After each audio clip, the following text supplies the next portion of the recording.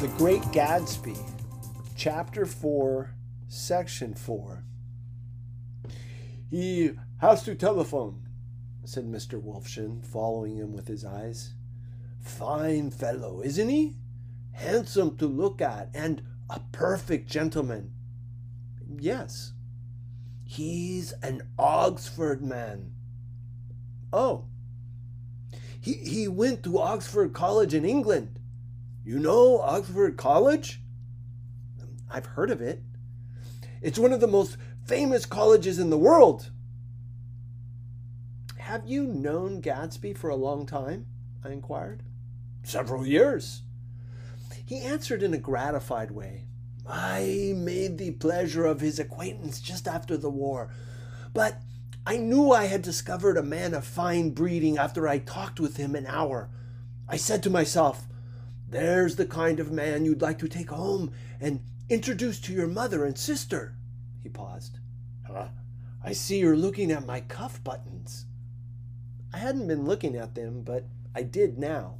They were composed of oddly familiar pieces of ivory. "Finest specimens of human molars," he informed me. "Well," I inspected them, "that's a very interesting idea." "Yeah." He flipped his sleeves up under his coat. "Yeah, Gatsby's very careful about women. He would never so much as look at a friend's wife."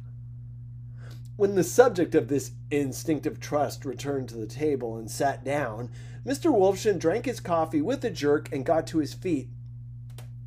"I have enjoyed my lunch," he said, "and I'm going to run off from you two young men before I outstay my welcome." "Don't hurry, Meyer," said Gatsby without enthusiasm.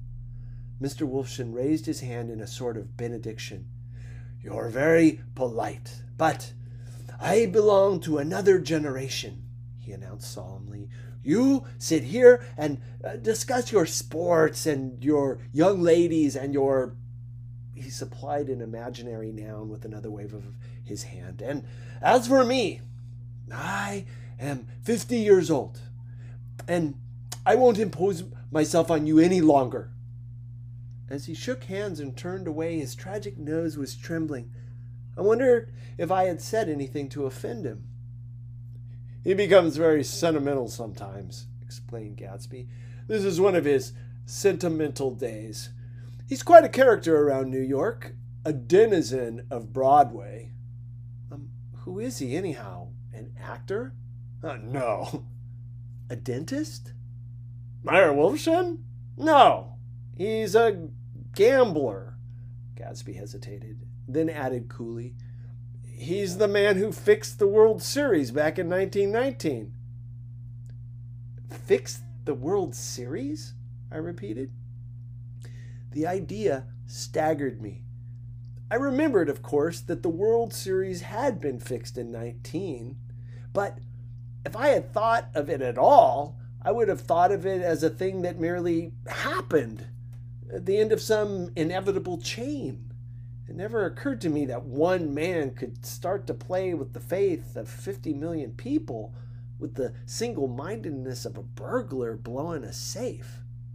How did he happen to do that?" I asked after a minute. "He just saw the opportunity." "Well, why isn't he in jail?" "Psh, they can't get him, old sport. He's a smart man." I insisted on paying the check. As the waiter brought my change, I caught sight of Tom Buchanan across the crowded room.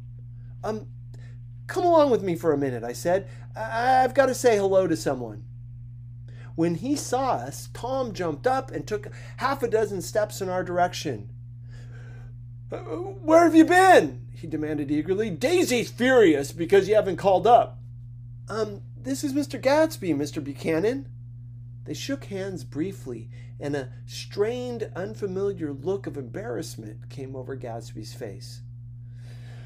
"Have you been, anyhow?" demanded Tom of me. "How'd you happen to come up this far to eat?" I've been having lunch with Mr. Gatsby." I turned toward Mr. Gatsby, but he was no longer there.